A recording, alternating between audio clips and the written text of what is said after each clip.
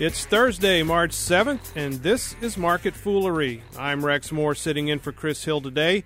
Joining me in studio, our crack team of analysts from Motley Fool $1 Million Portfolio, Charlie Travers, and from Motley Fool One, Jason Moser.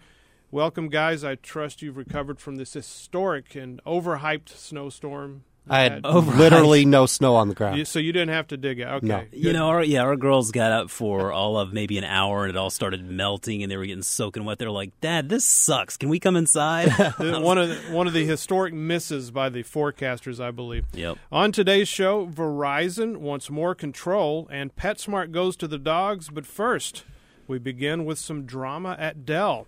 Activist investor Carl Icahn is proposing an alternative to Dell's plans to go private. Icahn is lobbying management to pay out a huge special dividend that he says that the leveraged buyout by Michael Dell substantially undervalues the company. Now, Icahn is Dell's third largest shareholder behind Michael Dell and Southeastern Asset Management, which, by the way, also opposes this deal.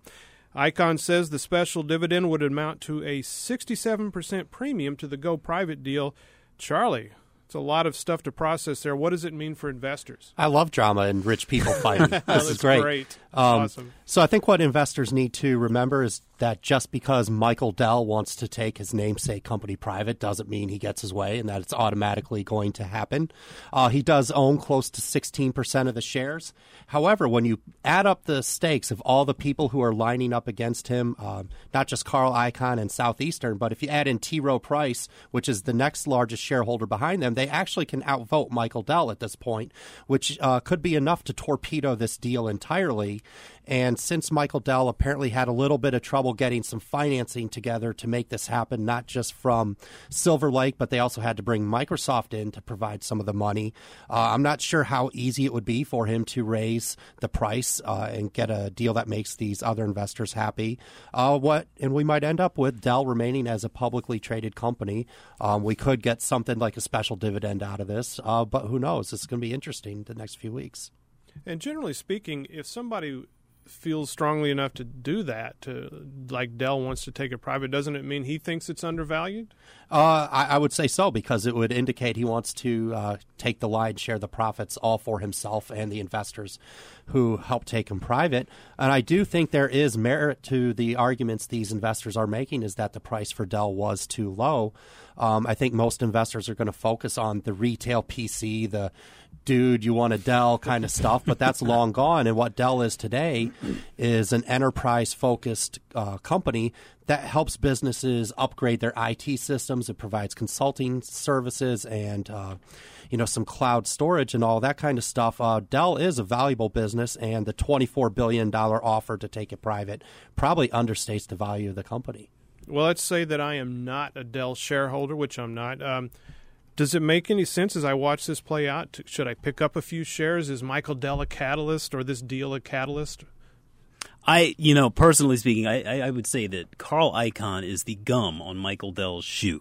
And, when you pan further back out and you sort of look at this, it's like the battle of the billionaires. And so investors, I don't think, are well served by paying attention to sort of, like Charlie was saying, the fights among the rich guys, because it's not typically something that's following necessarily the fundamentals of a company as much as it's more self-serving, I think. In this case, and I think there is an argument to be made that the offer is probably a little bit too low and the Dell is worth a little bit more. But investors like you and me and Charlie, who would consider going in there and buying that stock today, are more or less placing that bet on a binary event. It's either going to be a yes or no kind of thing. And that's a bit of a coin flip. So I think there are a lot of more attractive opportunities out there. This one's a bit out of our hands at this point, so I'd stay away. And Charlie, bottom line for you? So you are taking the risk that you're hoping to get a higher price. It's 14 and change right now. Maybe you get a little over 15 for it. But if this completely falls apart and nothing happens, the downside, maybe this goes back to $11 or $12. That's the risk you're taking buying today. And you'd have to believe in the long-term value of this company as a public entity if you're buying right now, and less on the special situation element to it. Yeah, and I'd say also, if you hold shares of Dell already, if you already own them, I don't see any reason to unload them. I'd keep them. Because your upside certainly is more attractive than any downside at this point. Shares of British telecom Vodafone soared on Wednesday after Bloomberg reports that Verizon may either end its wireless venture with Vodafone or fully merge with Vodafone. Verizon Communications currently holds a 55% stake in Verizon Wireless, with Vodafone owning the rest. Charlie, this is a little complicated. What does it mean for investors? So I think a lot of investors might not realize that Verizon, where you're getting your iPhone or your Samsung phones and all of that, is not actually entirely owned by Verizon. This is a joint venture with Vodafone, which is one of the world's largest telecoms. And Verizon owns 55% of the joint venture. Vodafone owns the other 45%. This is an incredibly valuable company. The Verizon Wireless is, I think, most analysts would agree, the most valuable telecom operation in the world. Due to their competitive position in the United States, they are regarded to have a better network than AT&T and Sprint. It's just massively profitable with great profit margins, and Verizon would like to own this completely outright by itself.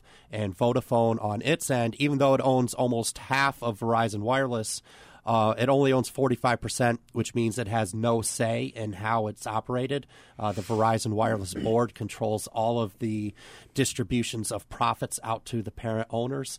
And so they have ownership of something they don't control, and I think they would like to get some money out of this because the rest of their business globally is struggling, particularly in Europe. So I think a deal happening would be win-win for both parties. I think you just need the management from both sides to get their egos in check a little bit to make this happen. For Verizon to take this stake out of Vodafone's hands is going to cost them over $100 billion, which would be one of the largest M&A deals in history. So that adds a huge layer of complexity to the situation. But I think signs are pointing to a deal happening. So if Verizon does gain 100% control of this wireless business, what does it mean for the smartphone makers, Apple, Google, Samsung? I don't think they see any changes on their end as to how this works. I think it gives Verizon Wireless a little bit more financial flexibility on things like spectrum auctions and how they build out their network and do the marketing. But I think if you are a Verizon shareholder, it means that your dividend is a lot more secure after this deal happens than it is today, because Verizon's other business lines, bringing cable into your house and the wireline business, are not making hardly any money. All their profits are in this wireless segment, and the Verizon dividend becomes a lot more secure if they own this 100%. Now, let's move on to PetSmart, which actually reported decent fourth quarter results, but sort of wet the carpet with its full-year outlook. A couple of analysts piled on, and there you have it, the stock down about 7% as we speak. Jason, first of all, does this say anything about the broader retail environment? It could. I mean, we've seen some concerns from Walmart, for example, that consumer spending has been a little bit low with their tragic February and leaked email. But I think when you look at retail in general, retail is becoming more and more difficult because of your Amazons in the world. And so when we look for retail, we're trying to find those businesses that are going to be somewhat Amazon resistant. And I think that PetSmart qualifies as one. I think it's worthwhile for investors to at least take a look at this one because of the fact that beyond what they sell out of their stores, they provide a lot of services for pet owners. And these services are growing to be a greater and greater part of their sales, and their higher margin sales as well. If you look at some of the numbers, I mean, there's no question as far as pet ownership. I mean, 39% of U.S. households own at least one dog. About 33% own at least one cat. Many own two dogs. I have two dogs. Charlie's got a dog and a cat. Yep. Me too. Yep. And so, yeah, I mean, as pet owners, you know the importance of taking care of your pet. That's a member of your family. And so the neat thing about PetSmart is that they provide the full-service veterinary services out of about 800 of their stores, grooming, boarding, things like that. And so depending on where you live, PetSmart can actually be a wonderful value because you can basically go get everything done under one roof. Otherwise, veterinary services, for example, are typically very fragmented. I did notice here with PetSmart, it's really interesting to look back. I mean, if you look at their earnings releases, at least the past 25, so for 25 consecutive quarters, or 24 consecutive quarters, they've either met or beaten earnings expectations for the past 24 consecutive quarters. It leads me to believe that they have a history of guiding relatively conservatively. So I think if you combine guiding relatively conservatively along with some general economic headwinds. We can see sort of where they're coming with their 2013 guidance here, but I wouldn't be surprised at all to see them continue meeting or beating those expectations. So today's sell-off, I think it offers a good look at a company that could be a neat addition to a portfolio for some retail exposure.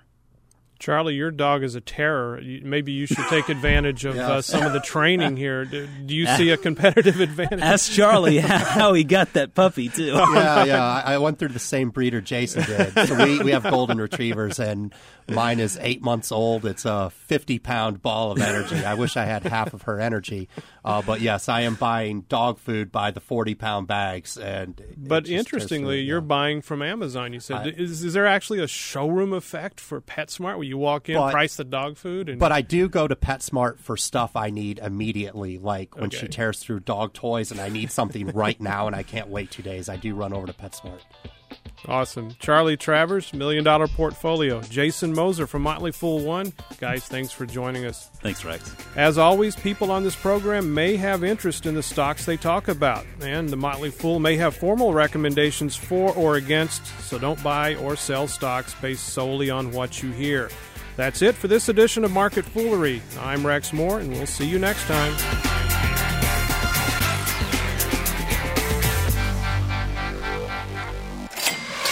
You know, I don't know why I pay up for, like, fancy dog food when my dog is completely happy to eat, like, dirt clogs and sticks. And scarves. Yeah. And socks. Dirt. Sunglasses. Brandy's slippers. Right. Man, that's tough. That is tough.